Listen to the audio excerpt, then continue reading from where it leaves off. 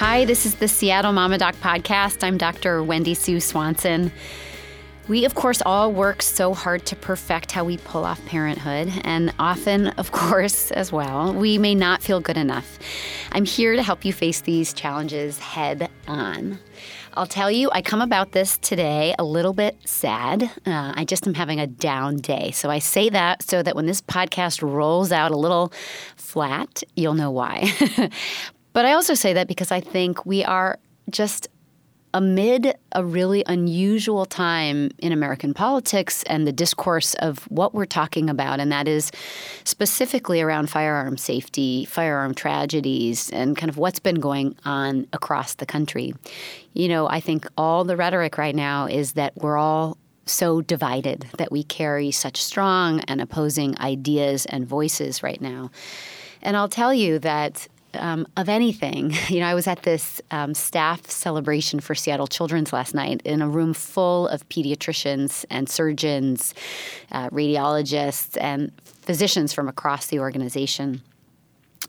And a couple of different times, different docs came up to me almost just like with this, it's not a wink, but it's like this knowing smile. And a number of people talked to me about the Parkland, Florida students. And ever since their voice rose up and has done such remarkable things for the conversation on firearm safety, protection, and legislation, there's been this just kind of handshake among pediatricians, I think, which is, it's one of, we're not at all surprised. Like, we believe in children because we've had this privilege to serve them in exam rooms where they tell us some of their deepest worries, some of their deepest concerns, but also their profound intelligence and insight. You know, children, when they're in their teen years, come about very adult things in life, that being ideas, those being morals. I mean, I reflect even on, I fell deeply in love when I was 17 years old. It was it was my first love. It was a very real and very adult experience. I came about very strong political viewpoints while I was that age too. So I think we're seeing, the power of a young, kind of unfiltered, transparent, millennial, forward, truth-speaking voice right now in America. But it is on such a somber topic. And again, I think those who really dedicate their lives to serving children are not surprised. I think there's some just delight in us that the child voice is unlike ever before.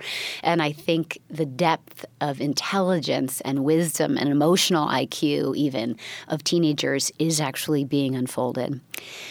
So I kind of come to this topic of firearm safety in that vein. And I'm not going to talk about legislation or politics at all. In fact, I want to talk about the burden of firearm tragedies and injuries on children, and that being at the end of firearm-related suicide.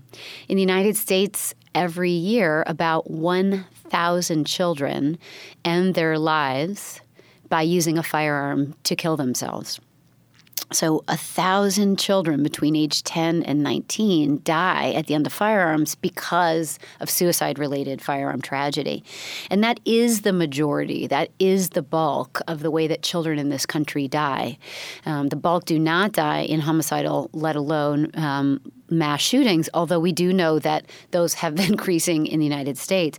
But over the last 2 decades, in addition, suicide rates for teenagers and young people have also increased. Suicide is the second leading cause of death for children between age 10 and 17, but it's a leading cause of death between age kids 15 to 24. So if you include those kind of college-age kids as well, it is the number one way that population dies in this country. And so when we think about what we can do, and this can feel overwhelming and, again, somber and sad that firearm tragedies, I think, touch so many of our lives. I mean, the first firearm tragedy that I remember in my own life is my uncle who commits suicide by firearm injury when I was just 5 years old. It's the first funeral that I remember. It's the first kind of family chaos and like profound sadness that I witnessed in life. And then I have unfortunately been touched by firearm tragedies near and dear people in my life in the last decades. And even in the last week, one of my very best friends lost 2 family members, potentially because of mental illness from firearm-related suicide and firearm-related death. So I think that this touches so many of us. I don't think any of us are immune, let alone protected from this. But I think that we can be. I think that's the big thing here. So if we know that the mass comes from, if the mass kind of death, comes from firearm suicide, well, what do we do? Well, I think there have been a number of important things that have come out in the last couple of weeks. So I'm recording this in March of 2018. And just in the last couple of weeks, there was a study done in Pediatrics, which is the large journal for the American Academy of Pediatrics, that evaluated, what's the safety of a child's home who has a child who's at risk for self-harm, meaning that do they have risk factors of depression? Have they tried or mentioned that they were suicidal in the past?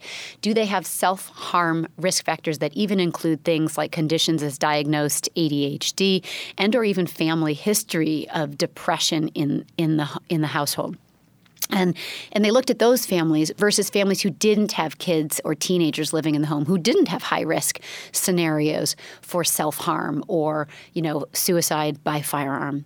And what they wanted to know was, are firearms stored differently? There's a strong recommendation from the American Academy of Pediatrics, and from me too, that if you have anyone in your home who's suicidal or depressed, struggling with mental health challenges that include things like anxiety or other mental health diagnoses, there's a strong family history, or you have a child who might be at risk for self-harm of any kind, that it's not just storing your firearms differently, but I think you should get firearms out of the home. That we know that if you attempt or if you try to end your life by using a firearm, 90% of the time you'll be successful, meaning that many people who try to end their life via an attempt at suicide don't end up dying if they're using other mechanisms. And most people who survive an attempt to end their life are grateful to be alive and reverse their thinking. So if we can connect those who need help with mental health and not have firearms in arm's reach so that they end their life in a moment of tragedy or overwhelm, we do a ton of good. Now, the study in pediatrics really just looked at firearm storage. And what they found really is that over 1 in 3 households have a loaded, unlocked firearm in the house. So that means over 1 out of 3, over 33% have that. Now, over 40% of most families who have children at risk or children who aren't at risk at mental health challenges or risk for self-harm have the same situation, meaning that those families who have kids that are at risk don't store firearms in any different way. So not only are firearms loaded and unlocked, they're not stored differently when there's at risk. So the kind of, the editorial that was written that goes along with this is really just illuminating a big strategy we know is to get these firearms inaccessible to those who are at risk for attempting or who may consider ending their life. So we know that, this is everywhere, and we know that on some level, this isn't just about legislation. This isn't just about the different kind of firearms that are available. On an average day, almost 100 Americans, 96 Americans are killed with guns, and 62% of firearm deaths are suicide at large. And we know 7 children and teens die on a daily basis in this country too, which is what makes up that number of 1,000 even dying by suicide. So I think the bottom line of this is, without judgment, if you are really pro-firearm, making sure you have the liberty to have firearms in your life, think carefully about people you know in your life, family members, and or protect those that if anyone in your home is struggling with significant or severe mental health challenges, anxiety, depression, suicidality, or other mental health challenges that make you think they're at risk for harming themselves.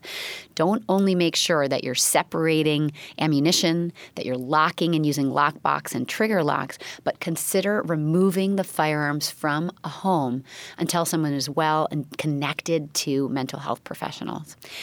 In addition, a study or a recommendation really came out of the Academy of Pediatrics, which really represents over 60,000 pediatricians across the country, that we know that about half of children who are depressed aren't diagnosed until they're adults, which means we're missing so many of these kids who are at risk. So you may not even know your child is at risk. But if you've got concern, go in and talk to your pediatrician. We want every child screened for depression, suicidality, or, concerns about significant or severe anxiety every single year starting at age 12 at their well child check.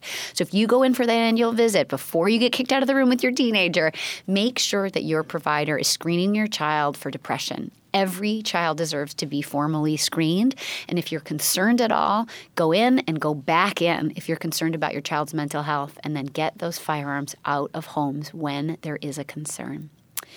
Lots of information online. I did some blog content and some television segment on this too, and I'd love any comments that you have or ways that I can help with the messaging. But I'll tell you, I am so settled and so impressed and not surprised about the teen voice right now in the United States. I believe it is much more powerful than my own, and I think from a legislation standpoint, that is what's happening, and that is really evident. So I think it's getting teens great information, listening to what they tell us, and then doing your best to help protect your own homes. The reality is, of course, parenting is a high-stakes job, but the good news is you've got this. Thanks for listening. The Seattle Mama Doc podcast episodes air every single week. I'm always interested in hearing what you have to say, what was helpful, and what you want to learn more about. Reach out to me on Twitter at Seattle Mama Doc, on my Facebook, Seattle Mama Doc, or at seattlemamadoc.com. Tell me what you want to learn, tell me if you want to join me, and point me to experts you'd love to learn more from.